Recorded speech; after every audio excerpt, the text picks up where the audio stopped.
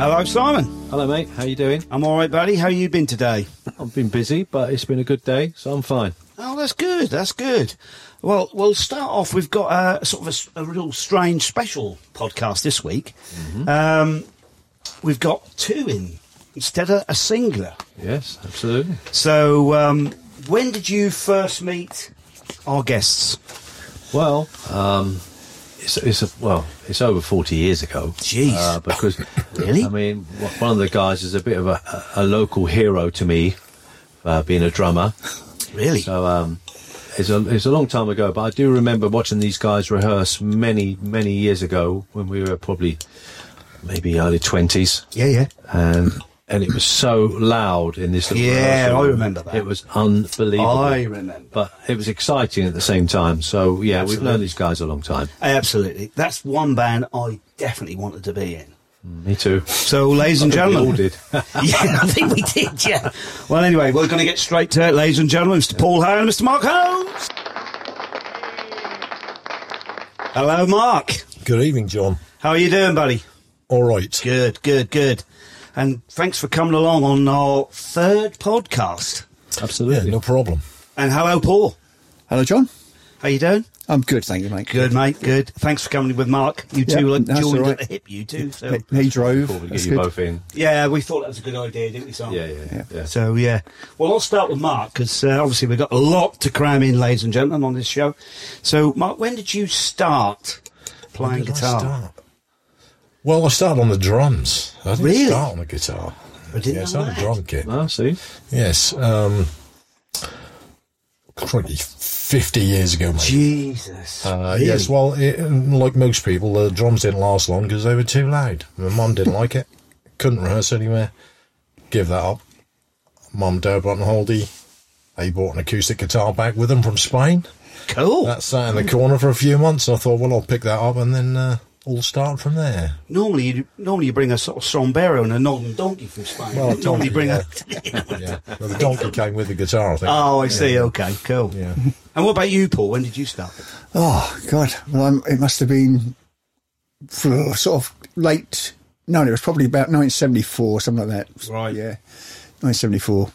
So I was, I was still a youngster at the time, obviously, but So, Paul, you're originally from London. yeah. You're saying West Yeah, London. yeah. So, were you playing drums? Were you in bands when you were in London? No, I actually moved up to this part of the world when I was 8, and I didn't actually pick up a pair of drumsticks till I was about 18, Okay. which was way too late, really, and that's held me back ever since. That's my excuse. But yeah, I was just leaving. I was just leaving school, just about to go to college, and someone in the classroom was selling a couple of drums for £8.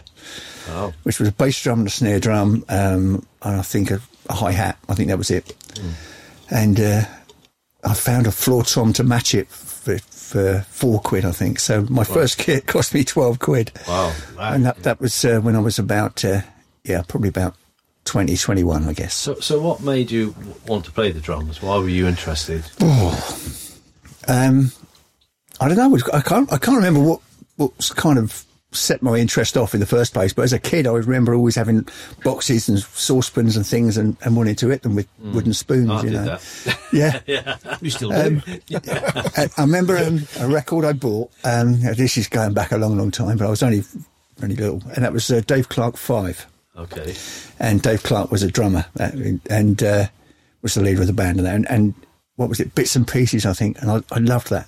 Yeah. Great song. And that is probably what started me off as being interested in playing drums. Yeah. Oh, cool. Yeah. Wow. Okay. So, Mark, so you obviously your mum and dad brought you this Yes. guitar back. Well, didn't buy it for me. You bought it for my brother. You bought it for your brother. Yeah. He didn't want it.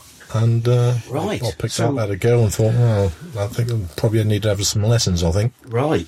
So she bought it for you. Oh, yeah. So what? Well, you weren't the favourite then, obviously. No. Well, yeah, third born, wasn't I? So you're never the favourite when you're third. Third born, no, I suppose not. So what? Can you remember what make that was? Not a clue. Some No. really cheap, nasty, See. look-alike Right. acoustic, yeah. Ah, right. Okay. Cool. So Lessons. Did you have lessons? Yes. There used to be a school along Dawson Road in Yarmouth, in Lowestoft. They used to do evening classes. And right. I went for 10 weeks, learnt about 4 chords. Yeah. Did a bit of sort of claw hammer picking with Streets of London. The old classic. I think, and that's pretty much it. I got bored with that. It was absolute crap, and I didn't want to play that rubbish, and I wanted to play Led Zeppelin instead. Yeah, we didn't really teach that, so I left. I think we all know in this room you're a bit of a Jimmy Page fan. I love Jimmy Page. He's a man. Yeah, I kind of gather that when we've been. Favourite band. It's not an easy place to start, is it? Led Zeppelin. No. But I mean, some of the riffs, when you play a bit, they are easier than you think, but not when you start off. But no, that's pretty much it. Yeah, that was my only ever band, really. But, yeah. And Budgie, I should say. Sorry, Budgie. Yeah. Well, Paul introduced me to Budgie, so. Because you two guys, well, I'm jumping ahead of here. You two supported Budgie. Yeah, did a few gigs with them. Yeah, because I know you're a big Budgie fan, aren't you? Yeah, massive. Yeah, I knew that. Yeah, because this year we had the death, didn't we, of Burke Shelley? Burke Shelley died earlier this year. Yeah, which was a great loss. Absolutely, a big influence, Burke Shelley, to a lot of bands today. Metallica. I mean, those bands. I mean, they're all Van Halen, Maiden. Yeah, absolutely. Covered them. Yeah. Yeah. Do you like Budgie, Simon? Yeah, I did. And I saw them at the Lowestoft College many years ago. Yeah. Were you supporting them? Yes, we were. Yeah. Oh, there you go. So what band was that, guys? Alverna Gun. Right. Yeah. So talking of bands, and I mean, I remember you most from being Alverna Gun and maybe the Bastry Kids and Buster James, of course. But you must have been in some bands before that. What were you doing before that? No. No. Well, Paul was. So I was Paul's you were original. Yeah, I was in the second incarnation of the Crabs, which was a band really from Great Yarmouth area. Yeah. The first Alverna Gun was me, a guy called Ashley and a guy called Phil, and Ashley left and went and joined the Crabs, and then he got me into them as well when their drummer left. How long were you in the Crabs for? Not long, really. Probably it was less than a year. Right. Yeah, it wasn't very long. What year was this? Christ, probably 78, I guess. Okay. That's 78. Getting towards the end of the punk thing. Yeah, I left when I kind of resisted the advances of the manager. Oh, yeah. Yeah, we were just signed to a London management company, and I think we went to Bad Company's last night's party after their show at Wembley. Oh, cool. Yeah. And we went back to the managers, and the managers jumped into bed with me in the middle of the night. Good Lord. No way. And there was like all, kick fists and feet, and I sort of defended myself. And I got up the next morning and just said, I want me train fare, I'm going. And I he was in a flat in Putney, he lived. Yeah. And I came back and I went in the Wherry in Lowestoft for a beer on my own. Yeah. And saw Phil, the old guitar player from Alverna Gun, sitting there with Mark. Cool. And Phil said, "Oh, what are you doing?" I said, "Oh, I've just left." And he said, "Oh, come and join us." So that's how I first met Mark. And oh wow! Yeah. Last time you got together. After that. Yeah. What year was that? So that was 78. 78, 79, wasn't it? Like that. Yeah. Because I met Phil. Phil was a great guitar player then. And. Phil who, by the way? Cause anybody... Phil Quantrill. Phil Quantrill, just in case anybody wasn't... Yeah, that was about that time. And I was in a band, but we didn't really have a name, didn't really do any gigs. No. With a drummer from, I can't even remember the guy's name now, drummer from Yarmouth somewhere. And we used to rehearse out that way and rehearse, and that's all we did. Yeah. We didn't do any gigs whatsoever. And then I met Paul, and then sort of went from there, really, wasn't it? Yeah. And we landed in the old annex at the Colville House. I remember that. Yeah. This is a forever place to rehearse, and Christ, we were there years, weren't we? We did 4 or 5 years there, rehearsing. Unbelievable. Yeah. 2, 3, 4 nights a week. And when we left, you could actually physically move the window frames and the door frames in and out because all the mortar had gone. No putty in the windows, nothing. It was never a quiet rehearsal because we used to rehearse with what we used to gig with. Yeah, right. The whole PA, lights. Well, that filled the wall. I can remember going in there when I was a younger lad, and that filled the wall, didn't it? Yeah. He had 4 AC30s. Just Keith stupid had 2 like AC30s. Steve had 6 Vox 1x18s. Then there was a 1K PVPA the other end, and in a room We had all twice on. the size of this. That's Yeah, it. like a double garage, really. Yeah, Gee. yeah. Wow. Unbelievable. So how's the hearing? You Not what? too bad, actually. Yeah, mine's really bad. Yeah, mine's not too bad Mine's not so considering. good, but it's okay. I've got tinnitus, but Yeah, I've got that. It's a drummer's thing, isn't it? Yeah. It's the cymbals. No, I've been reasonably fortunate, I think, really, Yeah. considering because I just have to play loud, I'm afraid. That's me. We noticed. Yeah, I know. I just can't help it, but I love it. And I get off on it. Yeah, well, that's great, isn't it? Yeah, that's great. You do. Once they get going, and you get that fantastic sound. And Like a buzz, isn't it? that Yeah. is Yeah. that is for me. Yeah. So from forming, Alvernagun, did you get together and formed Alvernagun, or was it already together? No, that was already a band before Right. I came along. Yeah, the Phil first was Alvernagun Yeah. was me, Ashley Morse, and Phil Quantrill. Yeah. And I probably only did a couple of years and played round pubs around here. Yeah. But Phil was a big Budgie fan when I met Phil, and Right. we were the same age, but not. We were at the same school, but not in the same class. But he introduced me to Budgie, and then we carried on for a while. When I rejoined with Phil, and we got Steve on bass, Steve Gamble on bass, Yeah. and then Keith Thacker on vocals. Phil had other things he wanted to do. And so we didn't have Phil anymore, and we thought we're going to have to get a lead player because Mark only played rhythm then. We said we're going to have to get where are we going to find a lead guitarist? And Mark went, well, I'll give it a go. So we said, all right. So off he went home to sort of, and so we came back the next rehearsal, might be the next day or whatever. Yeah. And we did biggest thing since Powder Milk, Budgie, and it got to the break, and we just kind of like waited, and he played it note for note. That like doesn't it was, surprise me. like it was off the record with Yeah. you know, so, yeah, right, like, you got the job. Got the job. I think at that time that was just how many notes you could fit in about 10 seconds. Yeah. Yeah. Yeah. You Yeah. fit 200 in there, you can, you know. Well, what I'm going to say, guys, is now we'll just go forward a bit before we go back again. Yeah. Because and with the Alvernagun theme, how much of a surprise was it when the British heavy metal movement in the States got Yeah. in contact with you, and you've now got that demos on vinyl? Yeah, that's right. Yeah, it was about it was summer last year, so in 21. A guy called Nick from a record company in San Francisco in California messaged me through Facebook and asked me if I am the same Paul Hale that Nick was in Alvernagun. I said yes. So he said we want to release an album with your demos. And I thought it was a joke. And I don't think I even replied at first. Yeah, of course you do. But and over the course of the next year, they took the only thing we had on tape really, which wasn't very much. It wasn't real quality, but they kind of remastered it, and then they worked on the cover and stuff like that, and kept sending us through the proofs. Fantastic. And it came out in July this year, wasn't it? Yeah. Yeah, July it came That's out. surprising, really, Yeah. because I was all proper cassette recording of a cassette recording of a cassette Oh, yeah, I mean, they've really cleaned it up, and Yeah.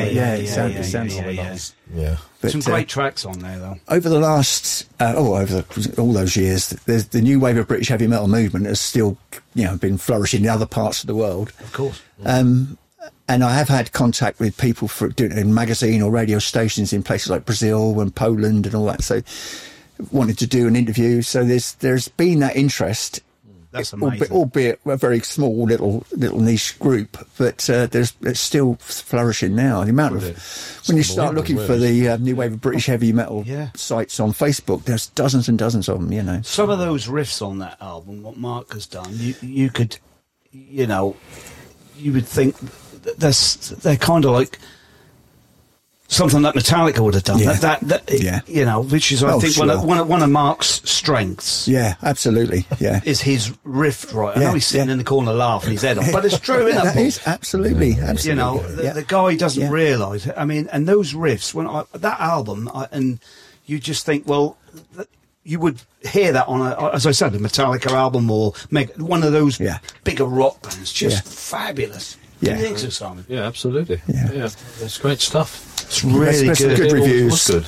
It was good stuff. Yeah. That was a bit of a surprise for the other guys then. Yeah. And we hadn't actually seen each other for quite a few years, had we? No. But to get Steve and Keith back together with us, we went out for a beer together and we had a bit of a laugh about it, really. We just couldn't believe that someone wanted to do that. So, oh, that's brilliant. I think that's fantastic. Steve and Keith, they don't play anymore, I take it? No. Steve says he plays his acoustic occasionally, but he doesn't play bass anymore. And Steve hasn't.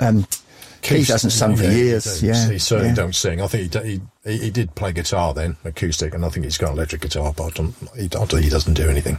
No. Just plays at home, I think. Yeah.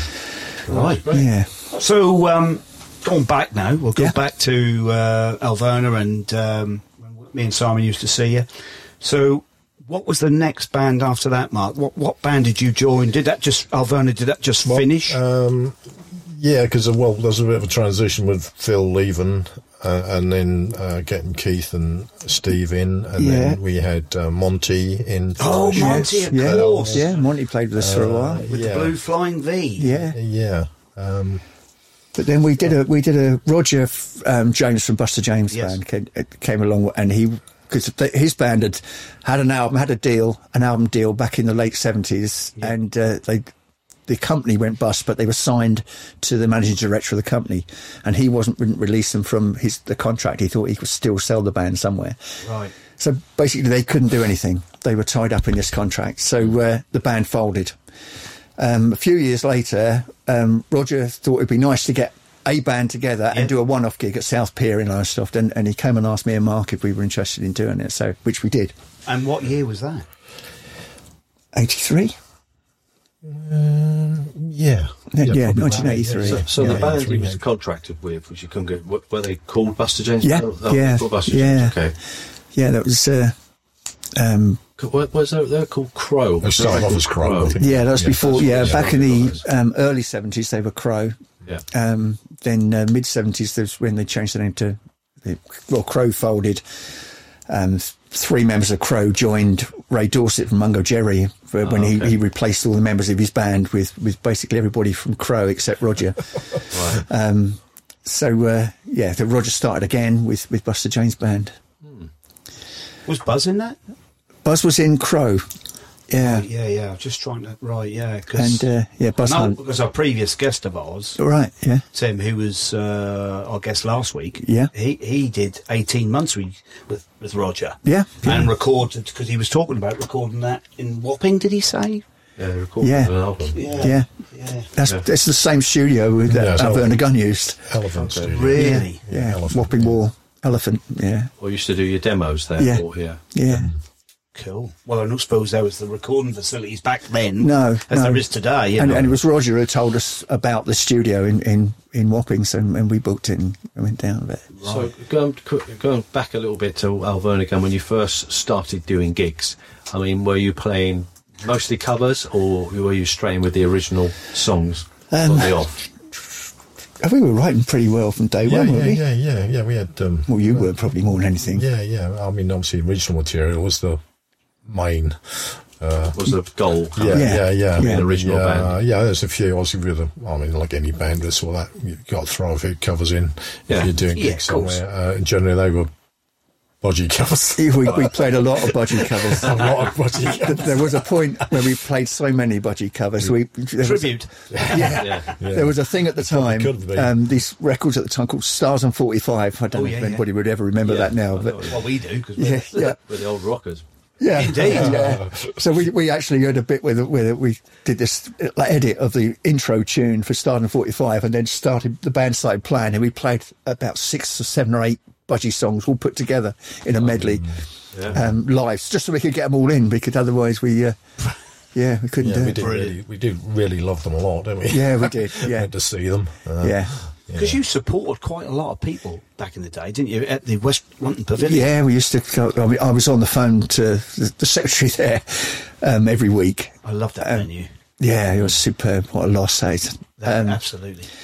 But I used to say, is there anybody yet? Yeah, anybody you've got in this week, that you've had come in this week that's not got a support already in? And she said, we might have. And we played with Hawkwind and the guys that became FM, Wildlife. Wildlife. I saw them as Wildlife. Yeah.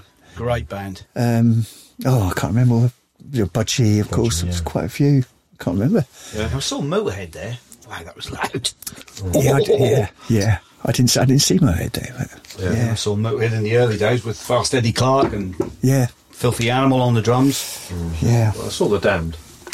They were there. Well, they used to. Yeah. Didn't Lemmy have something to do with the Damned? Just changing the subject. I thought he used to think he get up did and gig with something. them, didn't he, at some point? He had something to do with it. I'm sure he did. Yeah, I did. Yeah. So, that's great. So, we'll say now, Al Werner, you did that sort of gig with Roger, and as you say, a one-off. Yeah. So, what made that then become? Did Roger didn't come up to you and say, "Guys, I want to do some more. Are you interested?" Or Yeah, that was it. Really, wasn't it? Maybe a few months went past. In the meantime, Keith had decided to go off to university, hadn't he? That's right, yeah. Right, And so, then Roger was looking to put the band back together again that had done the one-off and do a few gigs, and we joined up. And I think it was probably about 86 before we had a break again from them. Yeah, we had a little spell with Boss and then Backstreet Kids going along. We'll get onto that. But what was the lineup then? Oh, that was Buzz Hunt. Yeah. And Mark, the two guitar players, Richard Young Dick Yo on keyboards, Chris Warnes on bass, and myself, and Roger, of course, lead vocals, Great. I can remember that some gigs that you did with in the early days, and Roger really had it. Oh God, yeah, Hell of a great voice. front man, yeah, Absolutely. Yeah, really, really powerful voice. Those early days, he was really good. What sort of gigs were you doing then? Oh, and we would do some further afield, but I think we've got the band before me and Mark played. They'd been touring for years, really, up and down the country. But I think the band had got to a point where we weren't going to live out the back of a van or in the back of a van like the band had done previously. We were just doing the odd gig further afield. We went over to Wales and down playing London and Croydon and places like that. But we mainly around East Anglia. So were you looking for a record deal with this band, or we did do some recording and demos and stuff. Yeah. It was funny. There was that time around the mid-'80s where it seemed that the record companies were only signing like the two front people in the band, maybe the two songwriters or guitarist, singer, or whatever. They weren't signing the whole band. And that's when me and Mark decided to go off and do the Backstreet Kids. As Roger and Dick seemed to be in a position where they were getting some interest, but it wasn't necessarily going to be the band. So we decided to go and do something else. So Right, okay. So Mark, you then started the Backstreet Kids. Yes. Same kind of situation. You used to rehearse together, rehearsed up some songs, new. Obviously, what more members were in the band? Yeah, well, Richard Turner. Do you know him, I son? know very well. Okay, Yes. yeah. Yes. Lance Fickling, Okay. Yeah. Great player, Lance. Kirk, Kirk on the Another keys, great yeah. player. Paul and myself. Right. How did that all come about then? That's what interests me. How did that come about? Did Richard approach you? Yeah, or? I can't quite remember how Richard came along. Did you have auditions or something like that? Or Yeah, I think we had an audition, didn't we? Yeah. My partner at the time worked with his brother. Whose brother? Richard's brother. Richard's brother. Ah, Okay. cool. And said that, he was a singer, and we would just start. We'd bought like a little home studio, and we were recording in the back room of my house, weren't we? But at the time, it was before Lance had joined us. Steve from Werner Gunnard was playing bass. Yeah. And then we had another guy come along, who was a good singer as well, Sean McLachlan. He was a good singer, wasn't he? Yeah. But then we hadn't sort of settled on the lineup, and then we met Richard. Richard came along, and he'd already had a couple of songs written, didn't he? Yeah. full of confidence, wasn't he? He was, yeah. Yeah. That's rich. And he drove it forward, really. He Yeah, did, he did. He sort of led it, didn't he? Yeah. What we were doing and what we're going to look like. Because there's a sort of Bon Jovi era at that point. Yeah. Yeah. He loved Bon Jovi, Rich, in the early did, days, yeah. didn't he? He loved that sort of material. Yeah. And when we sort of started that way, didn't we? Richard's brother, wasn't he a roadie for Buster James or something? Yes, like he was. Yeah, Gary used to roadie for Buster James. I Yeah, thought so. it's a small world round here. Yeah, that's all linked, isn't it? Yeah, we all know each other. I didn't know that you started the Bash Street Kids. I thought that for some reason I was under the impression it was Richard. No, it's me and Mark. Yeah. Wow, cool. So how did the obviously Steve must have didn't want to do it, or I'm not sure what happened with Steve. Whatever. We got a note put through my letterbox one night a week before we were due to go in and record a track for a compilation album up in Yorkshire. Right. Yeah. And a note come through my letterbox, and I looked out the window and I saw the back of someone walking out my gate. It looks like Steve. And I picked the note up to say he quit. I still don't know why to this day. Oh. But Lance had actually played for a few months at the end of Alverna Gun, so the first person we thought of was Lance, really. He came along. That was it. And he's great. such a great bass player. He picks stuff up just like that. Yeah. So we knew that he'd be ready for the studio a week later. Yeah. So, He's a great player, Lance. Yeah. I really respected Lance when I me first met him, and back in the old King's Head jamming days. Yeah. I thought, oh my God, I better go home and learn to do. Yeah. What I love about Lance's playing is he can do all the clever stuff. Yes, he can. But when it needs to just pump, and he'll drive it, and he'll play as whatever's needed. He'll do that. He won't overdo it. Yeah. But he's a great player. Yeah. Yeah, he is a great player. So you went to do a demo? Did you say you went to do a It was at Hemmingborough Hall in North Yorkshire. It was a compilation album for some record company. Yeah. How did that come about then? How did you get that? Do you know, I can't remember. Do you remember? I can't remember. No, I can't either. I was just trying to think. I was the Ames Project thing as well with. Bill we Wyman. did the Ames Project with Bill Wyman. Actually, that was while Steve was still with us. While Steve was still in the band, wasn't it? Yeah.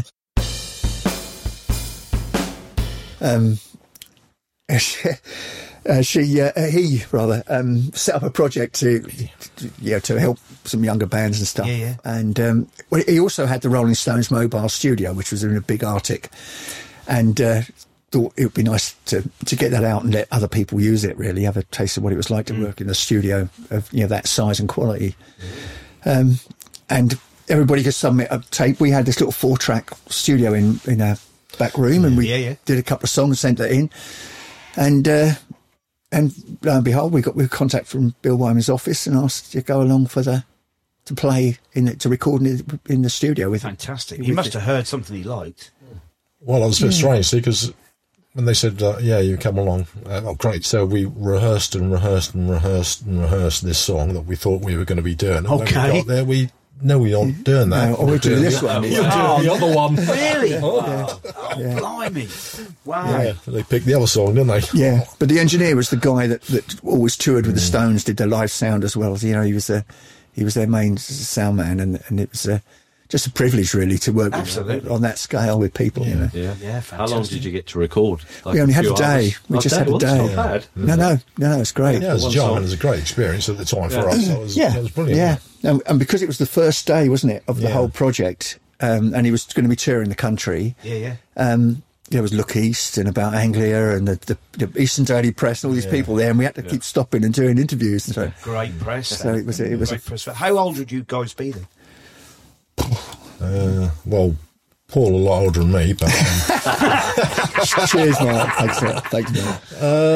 Is Paul the oldest here in the studio? 30s, Possibly. 30s, wasn't it? Yeah, I must have been late 20s. Yeah, at the time. Yeah, pretty close. Yeah. Cool.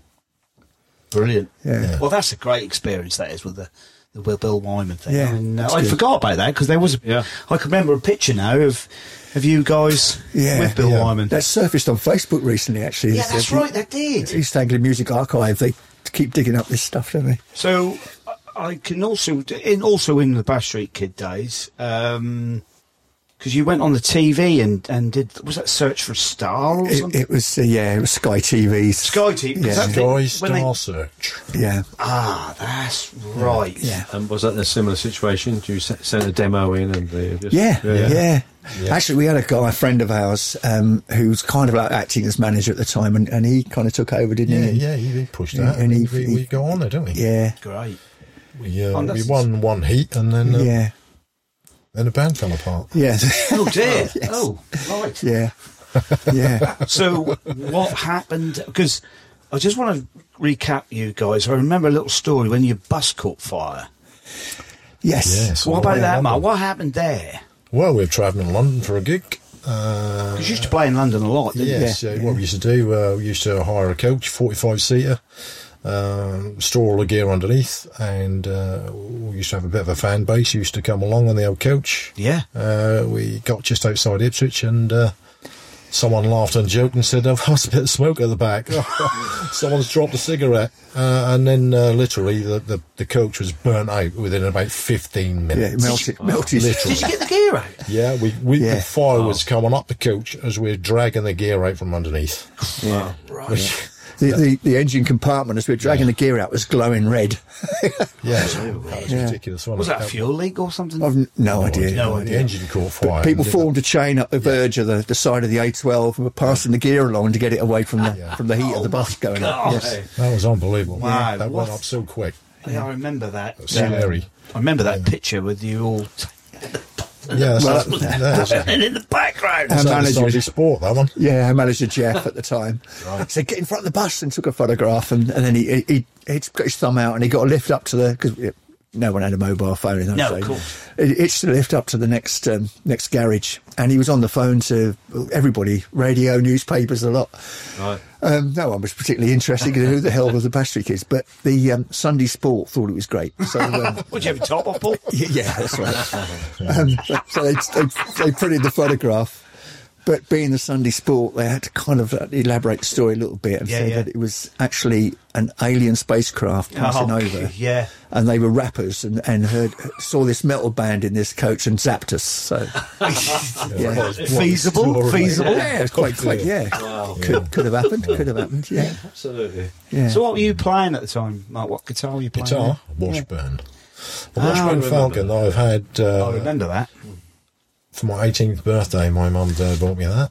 Oh, right. So where you moved up the list from number 3, favourite to number 2 at the Yeah, time. I was at that point. Yeah, that wow, was an 18th fantastic. birthday present. Yeah, so I've had that quite a while. This resides under the bed now.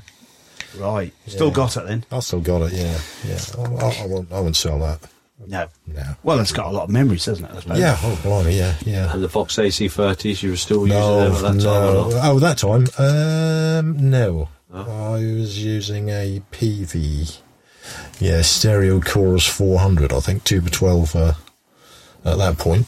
Right. Yeah, I'm not much of a gear person, really. I'll just, whatever sound half decent, I'll play for it. So I'm not been many years before I bought myself a Gibson. So, yeah. Yeah. Oh, cool. So when the bus caught fire, so what happened? You just... Well, how'd you get back home, or what did you No, do? the coach company got another coach, and we waited for that to turn up, and then we travelled on the gig. Oh, you still did the gig? Yeah. Show must go on. Well, of course. Wow. Yeah. That's a great story. Where was the gig, by the way? In London, so was it Brentford? Somewhere like Brentford Red Lion, something like that. Yeah. Oh, there was some 'cause we great used gigs to, in London. I'm sure you know some of the gigs in London at the time, Simon. Yeah, absolutely. New Merlin's Cave, did you ever do that one? No. No? Remember that one. Well, that was good because they didn't have dressing rooms. We were out on the pavement getting changed before we went on and What's things the like one that. next to the rainbow with the 4 inches of water in the dressing room? George Roby. George Roby. Yeah, you got changed in an open sewer, and it was. Nice. Oh, nice. Yeah, Water in it the- was yeah. disgusting. Like yourself, Simon, after curry. Yeah. So at that time, then you were obviously going to London to do the London gigs. Was it because you were trying to get some A&R people interested? Yeah, that was the plan. Yeah. But Yeah, Did you have any joy? Well, we did a lot of gigs in Norwich first, and that paid for the London gigs because the usual story. To do a London gig, here's 100 tickets to sell. Well, hang on, we come from East Anglia. Yeah. How the hell are we going to sell 100 tickets? But that's how we did it. If you've got a following, then of course it's great. But you've got to play the gigs to get a following, and push out. So you took a coach along, wasn't it? So the London bands had such an advantage because they could get a crowd in, and we couldn't coming from. Because they never paid any money, did they? So not one of them. So. That was part of the deal. We've all been there with that situation. Yeah. But you've got to do it, haven't you? Oh, absolutely. Yeah. I really hope that someone's going to be there, right place, right time. Yeah. We never took any money out of it. We did 2 or 3 gigs in Norwich or around this area, and then spent that on subsidising the transport down to London. Down to London, yeah. Well, that was the place to be at the time, wasn't it? Well, and the good thing is that you had a fan base here, which is go up with you. Yeah. Which is pretty great. reasonable at the time. Yeah. That's right. That's great. It was So you were saying after the Sky Search thing, the band, what happened after that? We did Opportunity Knocks as well. Oh wow! Did you really? Yes. We went down for a Mr. Green or Mr. Dawson? No, No relation, obviously. and it was absolutely ridiculous. We were a sort of rock band at the time, and we turned up at the studio with a desk full of people sat there, and they go, "Right, you're standing there. Right, you're standing there. On X marks the spot, and you couldn't move from it." This is terrible. Yeah. And obviously, we didn't get on the show. No. At that point. No. Where else did we go? Yes, Sky. Well, I think it was pretty much. Any supports, guys? Did you do any supports from any? We used to play. We played at the Marquee, and there was a good venue called the Dome in Islington, and we played with Mama's Boys and people like that. Yeah. You done the Marquee, Simon? Yeah. Yeah. Yeah, that was the old one, wasn't it? The old Marquee. No, it wasn't. It was actually the new Marquee. It was You mentioned the Mama's Boys because I was in a band called Air Race a few years ago, and the singer Keith, right? I'm sure he joined the Mama's Boys. Right, okay. I don't know if he was with them then, but he was in the Mama's Boys. Right, okay. Keith Morrell. Yeah. Yeah. Fantastic. Is he that big guy, Simon? No. Who am I thinking of? Who that? I don't know who you're thinking of. No. Must be. Was it the guitar player? No, I'm thinking of Laurie, I think. Laurie. Yeah. Sorry, that's who I'm thinking of. I beg your pardon. Yeah. I digress. Yeah. So that's what you're doing the London shows. Yeah. Mostly supports. Yeah. Yeah. Did you get to the stage where you did your own gigs or? Yes, but obviously, but around East Anglia, we were at a point where we could headline a show, but in London generally we didn't, did we? Yeah. Oh, actually, no, we were places like the Red Lion in Brentford. We were headlining. But and how many gigs were you doing, like a month at that stage? I reckon we're doing 2 or 3 in London, weren't we, a month? Yeah. And then maybe half a dozen around here to make the money to go and do the London gigs. Yeah. That's quite a lot of shows, isn't it? Yeah, we were down there all. There were more gigs back then as well. Yeah, wasn't there? sure. Yeah. I think pretty much all those gigs down there are gone, aren't they? Yeah, they must George have. Roby and Mean Fiddler. Yeah. Fiddler's still there, I think. Is it about the Powerhouse and? Oh, yeah. What is that? Islington. Yeah. I don't know if that's there anymore. Yeah. What was the one in? Of course, the Marquee's gone, isn't it? What's the one in Stratford? Someone there? Oh, yeah. Walthamstow. The Royal Standard. Royal Standard. Yeah. You played there a few times. Yeah, you play there a lot. Yeah. Yeah. Climax Blues Band. New Merlin's Cave. Yeah, I've I've heard of that one. Yeah. Merlin's Cave. Yeah, it was a cave. The Greyhound in Shepherd's Bush. That was another one. Okay, yeah. Yeah. Brilliant. Is it Half Moon? Is that? We didn't do that. Yeah, never did that. He doesn't say much, our producer, but what he says is quite interesting. Yeah, it's quite intelligent. Because in the mix with all those gigs, we were recording as well. Wow. Yeah. At Hammy's. Purple. Mr. Hamilton's bungalow. Yes. With the studio up in the loft. Yes, I remember that. I did some recording. The guitar sort of space was his lounge. Yeah. It's unreal, wasn't it? Yes, And then he moved to Norwich in the... Like an old church or something. in Trouse. In Trouse, yeah. I mean, he's still producing and engineering in Vancouver now, isn't he? He's still I don't know, is quite busy, yeah. Oh, fantastic. Working with them. He's had some quite established jobs. artists, yeah. And genres, right across the genres as well. Yeah, he has, yeah. Does he live on a boat or something? No, doesn't he? I don't think he is now, but if he hears this, then he might have He did could have be a right. houseboat, But I think. yeah, Yeah, such a while, since I speak to him occasionally. I keep asking him when he's going to come back and we can have a beer for old time's sake. Yeah, But, of course. Yeah, he's a good guy, Hammy. I mean, everybody knows Hammy, don't they? Everybody then absolutely. worked with Hammy. Yeah. Yeah. Yeah, I think we all have. Okay, guys, we were talking about, you're doing some gigs around London, then you did the Opportunity Knocks and various other things, but then what happened to the band after that? You had a few problems? Yes, well, we were all on that big, that claim to fame, or that fame journey that you always want to be on when you're in a band, and hope someone's going to come along and spot you and sign you up, and that's all going to be good, and you're away. But we had a member of the band who wanted to try fields further away than the Bash Street Kids. Is that polite way of saying the singer wanted to go off and do his own thing? Yeah, I think that's fair enough. Yeah. Well, no, not necessarily his own thing, but I mean that's. No, but anyway, he had an offer to go and do something somewhere else, and when you look back at it, if we were in that position, we may well have taken that offer too. And I take it that was the first incarnation of British Lion. Yes, that's right. Yeah, Right, yeah, okay. and that's as I say, we may well have all took that if we absolutely if we had offered to us. things like that happen. But at the time, we weren't that very happy, because we felt we were making progress. We had a we gig. thought we were on the edge, didn't we? We did. We had a good session thing. on Richard Skinner, was it, on Radio 1? We had booked up. We had a company was going to finance a single, and it was a gig in Leicester Square. I can't remember what it was that we'd been offered.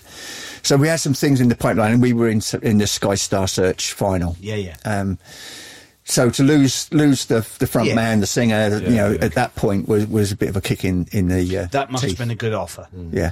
He must No, have. absolutely. He must have. So, Well, there you but go. yeah, you move on, and we've carried on playing in other projects ever since. Yeah. But, So did you go? You went back to Roger, didn't you? Or how did that? Yeah. Roger, you okay, Mark? Me buddy just talking. No, here. it's fine, mate. No. I'll just cut in when I'm ready. Okay. Roger had another lineup. Cool. He'd put another lineup together for a couple of years or so, and that had just sort of folded around the same time. And so he'd come along and said, you guys interested in playing again? So that we did. And that went on for about another sort of 6-7 years, I suppose. And then I had 3 years off for good behaviour. Mark carried on. Yeah, I carried on. And Who was the drummer in the interim? then? Rick Cook. Yes, we got. I've met Rick. We met Rick Cook he's in a Blondie tribute now. Yeah, He came to see British Lion. Yeah. He was, Yeah, good player, Rick. Nice guy. Yeah. He was a nice guy. We met him in Stockport, and he was playing with a Bowie tribute. Yeah, Aladdin Sane. Aladdin Sane. He still does, I think, doesn't he? Yeah, he still does. Still does. Yeah. Yeah. It's very incestuous, isn't it? It is. We all it know is. everybody. Yeah, we all do, yeah. Yeah, good drummer though. He is. Yeah, Excellent he's a great player. drummer. But he actually rang me up. It was around 2000, and I think I'd just done a gig that he couldn't do for Rogers. Roger rang me up and said, could you do a gig with us, because Rick can't do it. So I just did just one gig, and then Rick rang me up and said, I hadn't spoken really to Rick at all, and then he rang me up and said, that's Rick Cook here.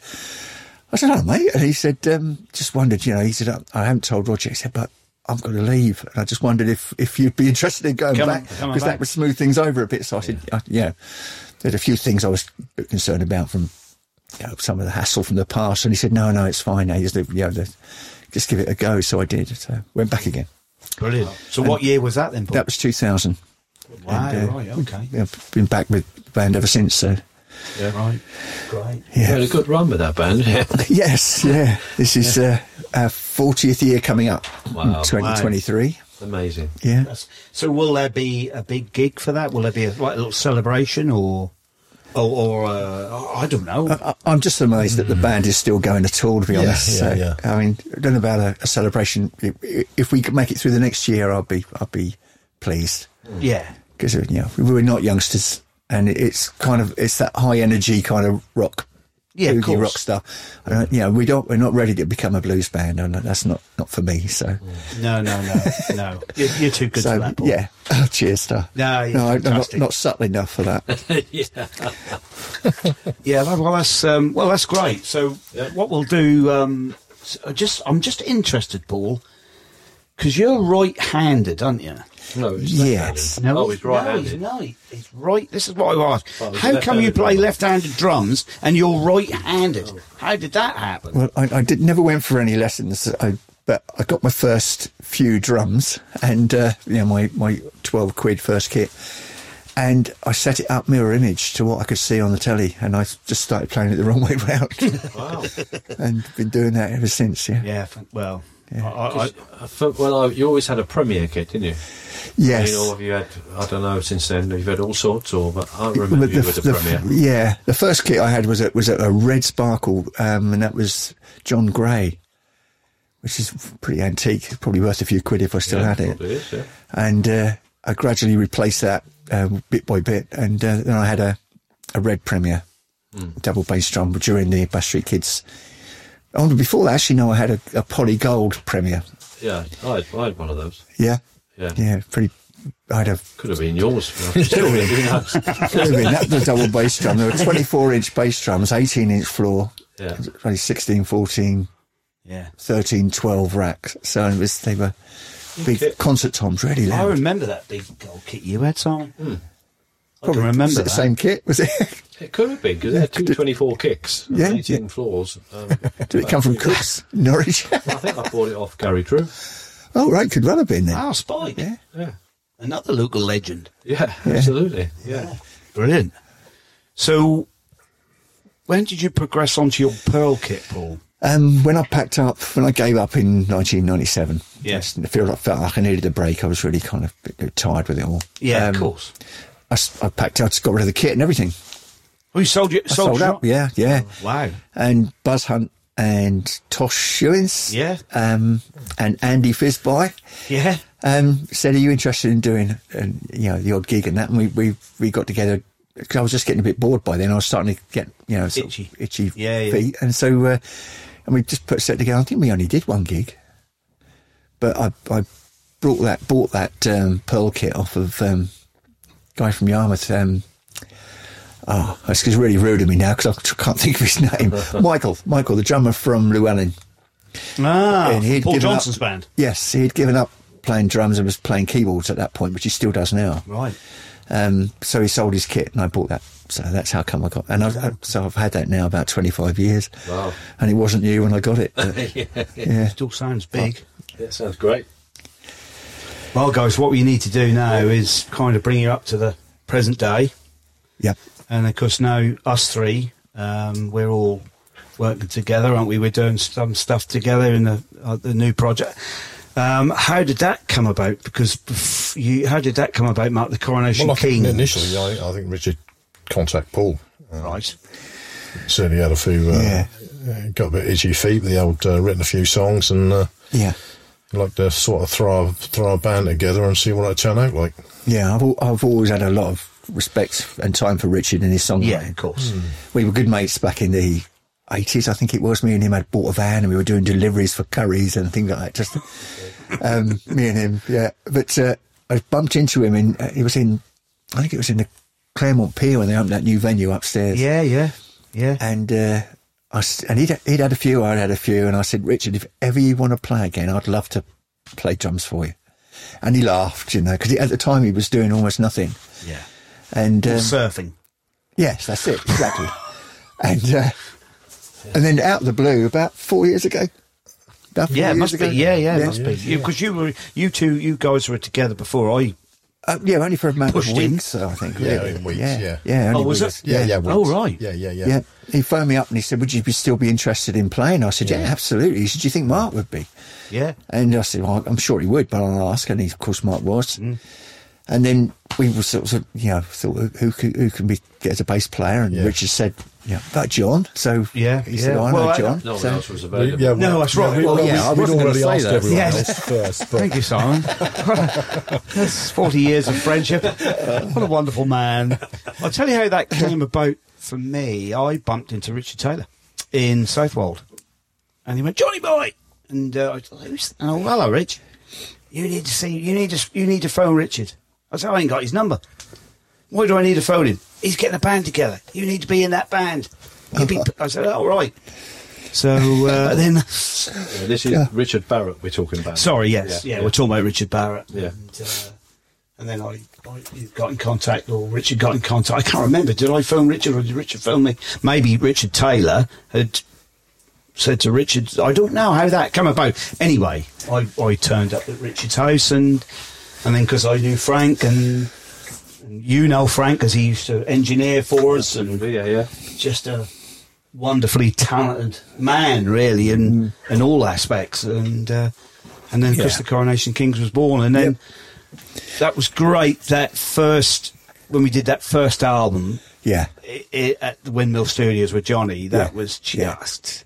I really enjoyed that. That was so fun. That's so good. Yeah, it's been for me personally. I found it a real challenge. I mean, the first album, we were kind of all playing to our strengths, so it was a blend of different kind of styles and influences. Yeah. The second album, which well received, that first album.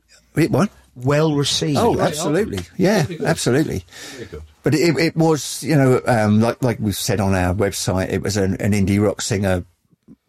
Mixed a couple of heavy hitters, and it was that. You could hear those influences in the way we played those songs. Yeah.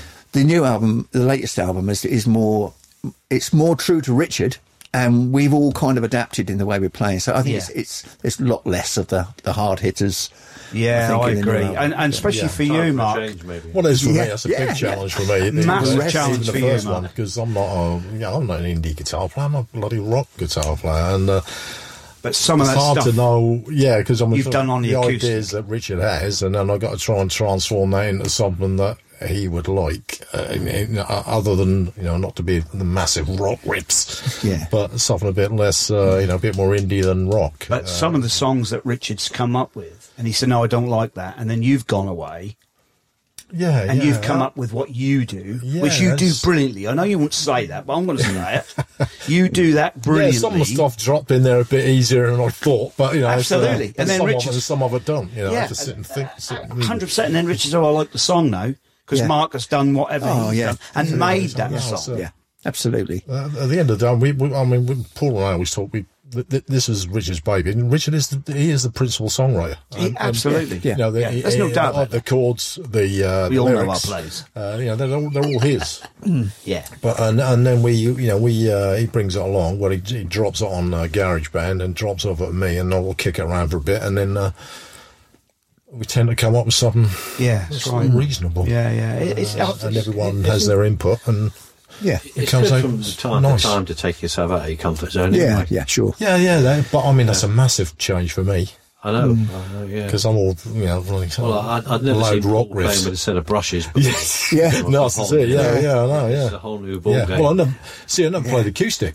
Yeah, I've got an acoustic, but I don't. Yeah, you never get me to play an acoustic. I never play acoustic. That's just something to whittle around on at home just to keep my fingers moving. It's one of those things. And then obviously Richard plays acoustic, and then half the songs on the latest album are acoustic. Yeah, but we knew that's the way what Richard wanted, didn't he? He wanted that. Yeah. And they do flow out of him, these melodies. Oh, sure. We recorded all the tracks on a personal level. We recorded them with a live kit. We weren't sure if we were going to do that at one point. That's right. No, that's right. So we did use a kit, but it was also a matter of not playing a stock rock fill anywhere, if you know what I mean. It was trying to play it in a... I'm not an indie drummer, but I tried to put my, But you've played them drums on that album. And I'm not just saying it because you're sitting there, Paul. They are fantastic. You are just saying it because I'm sitting here, John. Yeah, I am actually. I'm actually bloody awful. No, in all seriousness, what an absolute joy the guitar and the drums are for me on that album. Well, the whole thing, John, and I mean, we're all really pleased with it, aren't we? Yeah, we are. Yeah, I'm more than surprised. Everybody's though, contribution. because, Yeah, of course, absolutely. Well happy Yeah, with that's right. I must admit that was a struggle. Not a struggle. It was a brain ache for myself, and I'm sorry to detract, guys, but Richard loved that Van Morrison fretless sound, and I've never played a fretless, but when he heard what we were, or he just loved that sound, and it has transformed onto the album. But really well. you've not only you've done that, you've contributed to the song in every kind of way with the melodies that you play on the bass. But then when we started playing acoustically, I had to learn to play a cajon. Yeah, you did. But you went and bought an upright bass, which you'd never played before, and learned to play upright bass. Yeah, that was a new discipline for me. Everybody has made a huge effort to get out of their comfort zone. It seems like you've really adapted on this new album and the last album, because you played in a lot of cover bands and some with me, and where you're basically copying what someone else was playing. Yes. And now you're being creative and coming up with I did find that hard. But you've done a great job. Absolutely. Richard is very particular on what he wants, and he'll tell you straight away, no, I don't like that. But I like that. He will tell you, and that's probably the best way about it. But it's been really hard. But, I think Richard's brought the best creative out of me. And it's been. I just love being with these guys. No, that's great. They're just the best. Sorry, Simon. That's fine. That's brilliant. Well, guys. I mean, is there anything? We've got Coronation Kings, but you're still doing Buster James. Yeah, of course. And anything else you guys are up to? No. Musically. No. Well, we're still songwriting. I mean, Richard, you're still, we probably still got another album of stuff. Yeah. Easily. There is actually for songs that we haven't done. There is. Yeah. So we're still on that journey. So we're not going to see an Alverna Gun reunion or anything else. Probably not. I think that maybe one or two people would, but no. What we need is a Buster and a Bash Street Kids reunion. That's like you did in 2016. Unfortunately, we were just asked, actually, H, who runs the room in Yarmouth. Yeah, cool. He asked if the Bash Street Kids were interested in doing an 80s band kind of reunion gig next year with a couple of other names, like, I'm not going to mention who they are because I don't know if they've been spoken to yet. Yeah. But me and Mark are up for it, and Kirk is up for it. Lance and Richard probably won't be available, so we can't do it. Okay. No. It's a shame. When would it be? Next year? Next June, the end of June next year. That was the plan. That ain't like you got to learn a whole set either. So are you on tour? Six, 7 numbers or so. Well, I'm not sure yet. No. Yeah. That's what Richard said. He wasn't sure. No, that's fair. It's awkward for some people to fit everything in. If you're in other bands and other commitments, that's hard to fit it all in. Yeah. You can't rehearse at the end of the day. Because you have. That's a lot of time commitment, isn't it? Yeah, that is. But it would have been nice. Yeah, well, why did it have to be that time of the year? Can't it be later in the year? Or, possibly. I haven't gone back to H yet to let him know what the outcome is. I don't think there's an absolute fixed date on it, because obviously if the people he's asked can't do it, then he's got what am I going to do? Either move it or ask other bands. Right. So, Mark, just to finish with what gear you playing now? Well, I know what gear, but for all those non-techie heads out there in podcast land, tell us what gear you use. I play a parts caster that I sounds great. Bought and painted and put together myself. That telly's amazing. It's a really nice guitar. You're partial to a nice telly, aren't you, Mark? Yeah. Well, I like a bit of TV, LCD, yeah? No, it came out a lot better. I thought I'd have a go. I bought all the bits, stained all the body and everything, and threw it all together, and actually came out all right. And I play it all the time. But you use quite techie equipment on your amplifier side. Yeah, I've got a Kemper. Yeah. I've had that 10 years, and it's let me down once. It's basically a computer in a box. Yeah. So that's one of the first Kempers, wasn't it, Mark? Boots. I bought it when it came out. It's 10 years old. Incredible bit of gear, and it still is. Actually, talking about that, the last gig I saw you play with Buster James, yeah, I think you you wanted to come back on for an encore and you turned it off. You had to wait for it to reboot. Well, this is the problem. Yeah, it is a computer in a box. That's tricky. It takes about 2 minutes to boot up when you turn it on. Before you could start. Yeah, they are great on campus. Yes, well, that's an incredible piece of kit. But these things, everyone knows gear it changes all the time. You buy one thing this week and there'll be something better out next week. You just can't. You can't keep up with that. No, you've got to find somebody you're happy with. Yeah. And I have been happy with that for 10 years. I absolutely love it. I've got a couple of PA speakers for that's the amp part of it, and that's incredibly loud. Yeah, we have experienced that. Yeah. Some of us in this room. There's no one louder than me on stage. That's right. Not even the drummer. Well, guys, we're going to call it. So, thanks for coming. Brilliant. Thanks for asking. Really nice. Brilliant. Yes. Really good. Good to see you. Very much. Yes. Cheers. Another great interview, another great podcast. I really loved talking to Paul and Mark. What are you saying? Yeah, well, obviously, I think I mentioned at the beginning that Paul's a bit of a hero of mine from the early days. So, I mean, Paul and Tim are probably locally my two biggest influences as drummers who really got me into playing. So, I've got a lot. I've got them to thank for that, or not, as the case may be. But no, that was a really good. It's really nice to talk to them and hear the history and the stuff they were doing in the early days and all the gigs. It was very interesting. Yeah, we thought that'd be a good thing to get both Paul and Mark in. Because their journey is kind of really interlinked. Yes, it is. Yeah. Through the years back, like from the Alverna, which I absolutely love. I just wanted to be in that band. I just wanted to be, when I was 18, I just wanted to be in a band with Paul and Mark. Well, I could understand that. I mean, I just thought I loved Alverna Gun. I loved Alverna Gun more than what they've done. With Roger and with Richard in Bash Street. For me, I think Alverna, I thought, I want to be in a band. They definitely had something back in the day. They had, absolutely. Yeah. I mean, we've obviously seen them quite a few times, being a local band. Yeah, of course. I mean, there was quite a few local rock bands around. Yeah. If you go back 30 more years. Yeah. But they used to stand out as one of the for our generation, I think they did. You could go back to the Boy Bastards and stuff like that, and Crow and stuff like that. Were great. Yeah, they were a little bit before our time. Yeah, they were. Yeah, but for my generation, and we were children of the 80s, really. I think, we were. So the early 80s. Yeah, well, pardon? Yeah. Our engineers. Yes, it's just the old producer man, It's just, what's up, Donny? You found an invoice again? What's up? Is everything all right, he's found £1, I think, so I'm on the floor. Dear. But it was the 1880s, wasn't it? It probably was. No, I love them guys, and working with them today, and I can remember when I first went in the studio with them. I thought, wow, this is just so good. So it was a great episode.